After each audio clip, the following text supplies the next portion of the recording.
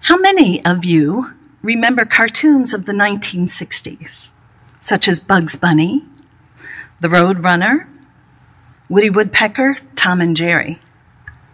Some of my earliest memories are of our family watching cartoons on Saturday mornings. My dad loved cartoons.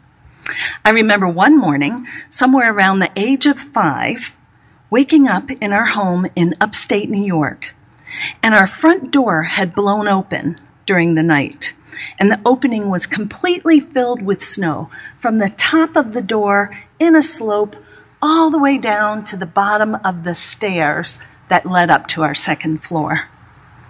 It was a record-breaking blizzard that dumped more than 8 feet of snow in that area. What I remember as well, though, is sitting on the couch with my dad on that morning and watching cartoons. What was it about those cartoons that could command our attention even more than the 8 feet of snow that needed to be shoveled out of the doorway? One of our favorite cartoons was Popeye the Sailor Man. Do you remember the tune? And could you sing it along with me, please? I'm Popeye the Sailor Man. I'm Popeye the Sailor Man. I'm strong to the finish 'cause I eats me spinach. I'm Popeye the Sailor Man. Toot toot. Now, there are a number of different ways to understand the message of Popeye's cartoon. If you're familiar with it, you may remember that Popeye wanted to win the heart of Olive Oyl. But so did his arch nemesis, Bluto. And Bluto was at least 2 or 3 times the size of Popeye, and the favored winner in any kind of skirmish or fight they would have. He didn't hesitate to fight dirty either. As Popeye would be taking a little bouquet of flowers to Olive Oyl, skipping and whistling a tune, Bluto would intercept his plans, coming into the scene to tease Popeye mercilessly, taunt him, tripping him up, and beating him up, in front of Olive Oyl even. But Popeye had a secret, something that would enable him to win every time. Spinach, an unlikely hero. It was made even more unlikely, in my view anyway, by the fact that it was canned spinach. Ew! Somehow, a can of spinach would miraculously appear in Popeye's hands. He would squeeze it and down the contents, and all of a sudden, voila, his strength would grow exponentially and he would win the day, usually with a quick uppercut to Bluto's chin, which would boot him out of the scene completely. Yay, spinach! So what was this cartoon about? Was this cartoon about eating your veggies to increase your strength? Was it about good conquering evil? Was it about finishing strong? Or about the underdog winning? Or was it about how to use a secret weapon to undermine big oppressive systems of injustice, represented by Bluto there? This story is just like so many others that we are enamored with in cartoons, movies, other art forms, literature, and also the Bible. It is a parable. Let's review the definition of parable we learned last week, as theologian C.H. Dodd states it. At its simplest, the parable is a metaphor or simile drawn from nature or common life, arresting the hearer by its vividness or strangeness and leaving the mind in sufficient doubt about its precise application to tease the mind into active thought. Today's parables definitely have some strangeness to them. And unlike the parables we learned about the past couple of weeks, these parables are not explained in the Bible. So there is much debate among the experts as to their meaning. There are 5 parables in today's reading, and all of them seek to tell us something of the kingdom of heaven. We can't delve deeply into all 5, but we can touch on a few things. Parable number 1. The kingdom of heaven is like a mustard seed that someone took and sowed in his field. It is the smallest of all the seeds. But when it has grown, it is the greatest of shrubs and becomes a tree, so that the birds of the air come and make nests in its branches. At first glance, with our Western eyes, we understand this to mean something like this. This little tiny seed grows unexpectedly into something quite big, a huge tree, where cute little birdies come to seek protection and make their home. And yes, it is about growth, and it is about the notion that the extent of the growth is hidden in the seed, which is then hidden in the ground. But Jesus' listeners would have been quite surprised, even shocked, that he would use something as banal as a mustard shrub that they considered a weed to represent the kingdom of God. Why not a majestic cedar of Lebanon? Surely that would be more appropriate. Now, there's much debate about some of the facts of this parable as well. One commentator spoke of the fact that the mustard seed isn't actually the smallest seed. That's a proverbial kind of a saying. Another one went so far as to say Jesus exaggerated and pretty much left it at that. Another talked about how no one in Jesus' audience would consider even remotely planting a mustard seed because the resulting shrub would just overtake everything in the garden and the neighbor's garden and their neighbor's garden. Another shock in this parable would be Jesus' reference to birds of the air. Most agree that would be a reference to Gentiles, and Jesus' listeners would wonder about that reference. Gentiles were not welcome, nor were the birds that would make their home in the mustard shrub that took over the entire neighborhood's garden. So what is this parable about? Being content with small seeds because the fruit of those seeds would be large? Is it about the subtlety and the humility implied by the kingdom being represented by a weed? Is it about the uncontrollable growth? Is it about the kingdom being available to all people groups? Is it possible that Jesus is suggesting that the kingdom is pervasive like the weed that comes from the mustard seed and not dominant like the cedars of Lebanon? Parable number 2. The kingdom of heaven is like yeast that a woman took and mixed in with 3 measures of flour until all of it was leavened. This seems pretty straightforward. We all know that a little bit of yeast permeates the whole batch. But this was a jarring story for Jesus' listeners. That Jesus would use yeast as a positive image would throw off his listeners right off the bat. Because for them, unleavened bread or yeastless bread was considered holy.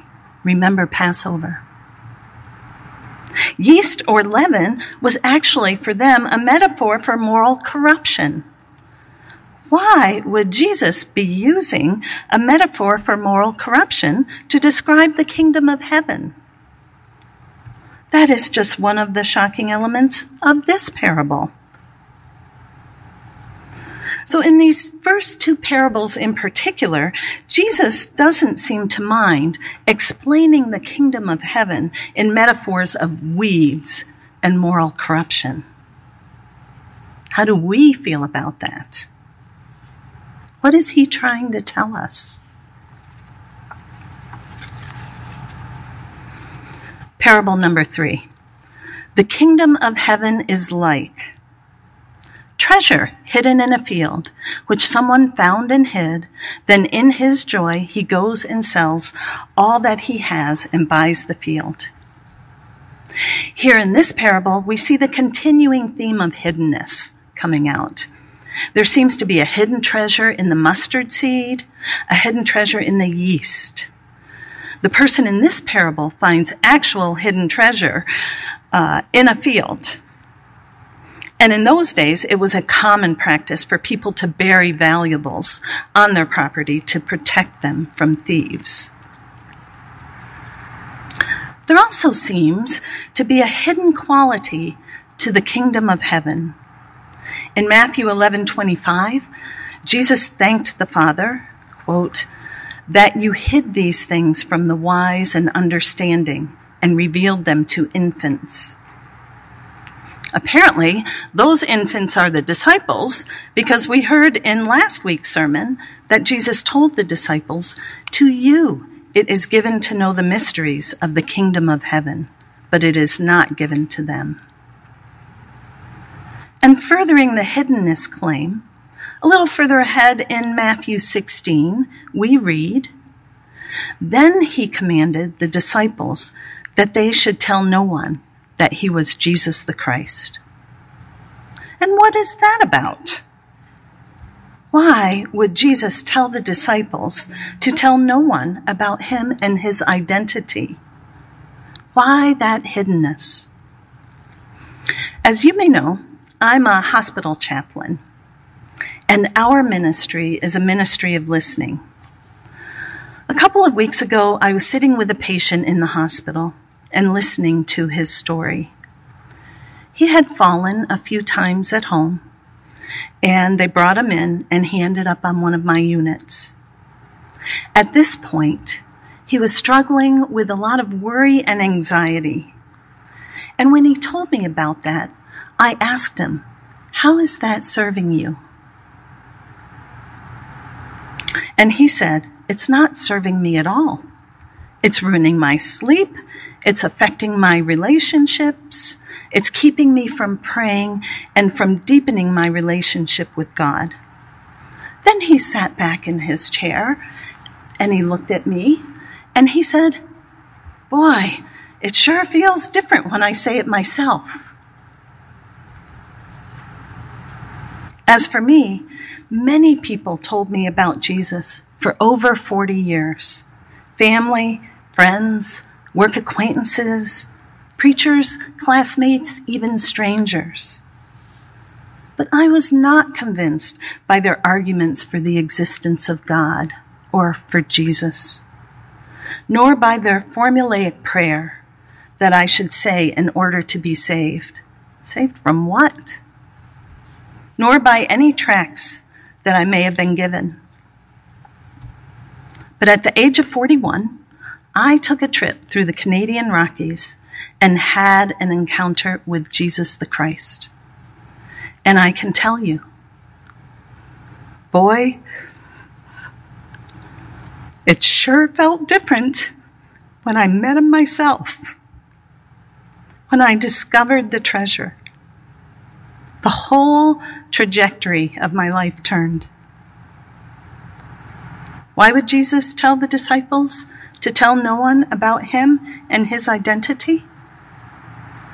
Barbara Brown Taylor suggests that one of the hardest things about believing in God is our ineptness at describing him. It sure feels different when we meet him for ourselves. Parable number 4. Again, the kingdom of heaven is like a merchant in search of fine pearls.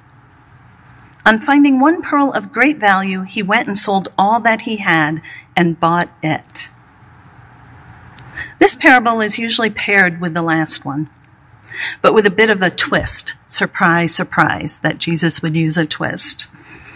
Whereas in the last parable, the man buys the field where he happens to find the treasure. In this parable, the merchant is actually seeking the treasure. And when he finds it, he sells everything for it, the treasure. Whether stumbling on it or seeking it, these people find the hidden treasure is worth everything they own. Our fifth and final parable. Again, the kingdom of heaven is like a net that was thrown into the sea and caught fish of every kind.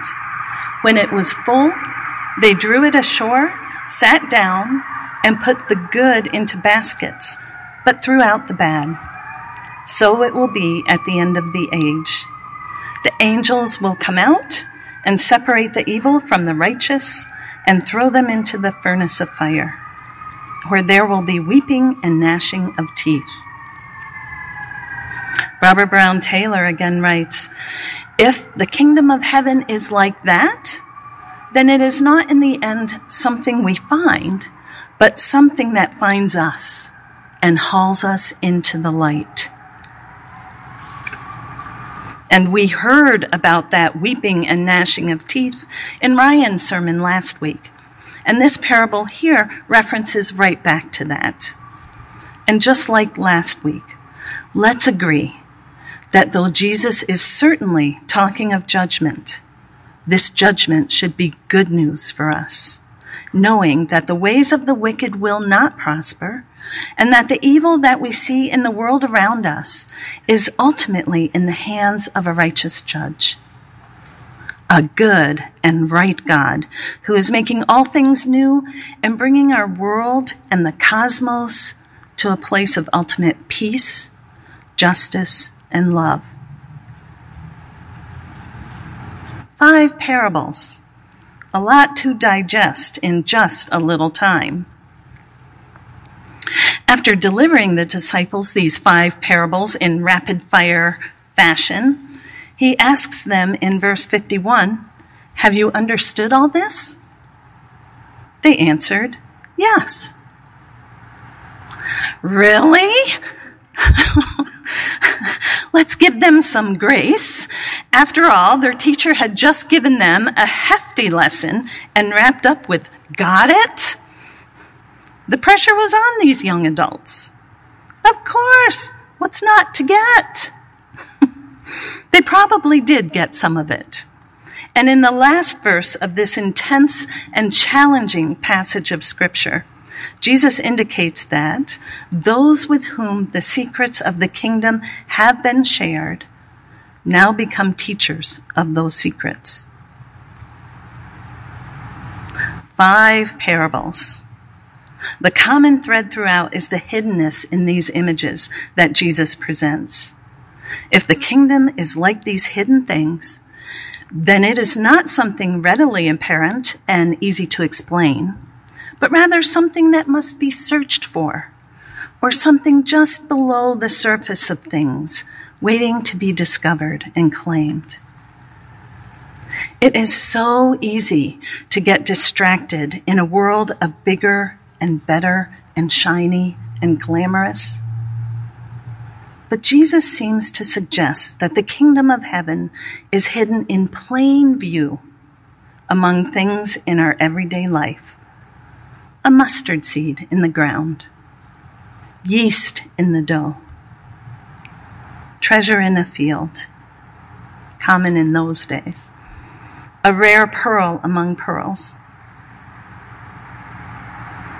Perhaps the kingdom of heaven is like an ordinary little girl on an ordinary sofa with her ordinary father, watching Popeye one morning as the snow waited to be shoveled. Perhaps the kingdom of heaven is like a patient in the hospital coming to his own realization that his worry and anxiety were keeping him from discovering the treasure, that is the presence of God. Perhaps the kingdom of heaven is like a can of spinach, arriving just in the nick of time.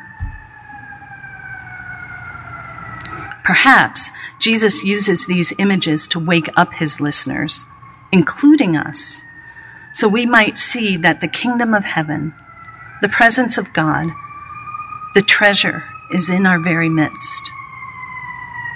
Maybe one of these parables is speaking to you today. If so, why not hold the image and let it percolate inside of you this week and see if you get a fresh insight, an aha moment, or maybe a new twist on an old story.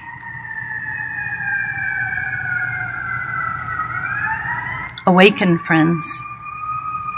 The kingdom of heaven is at hand. Amen.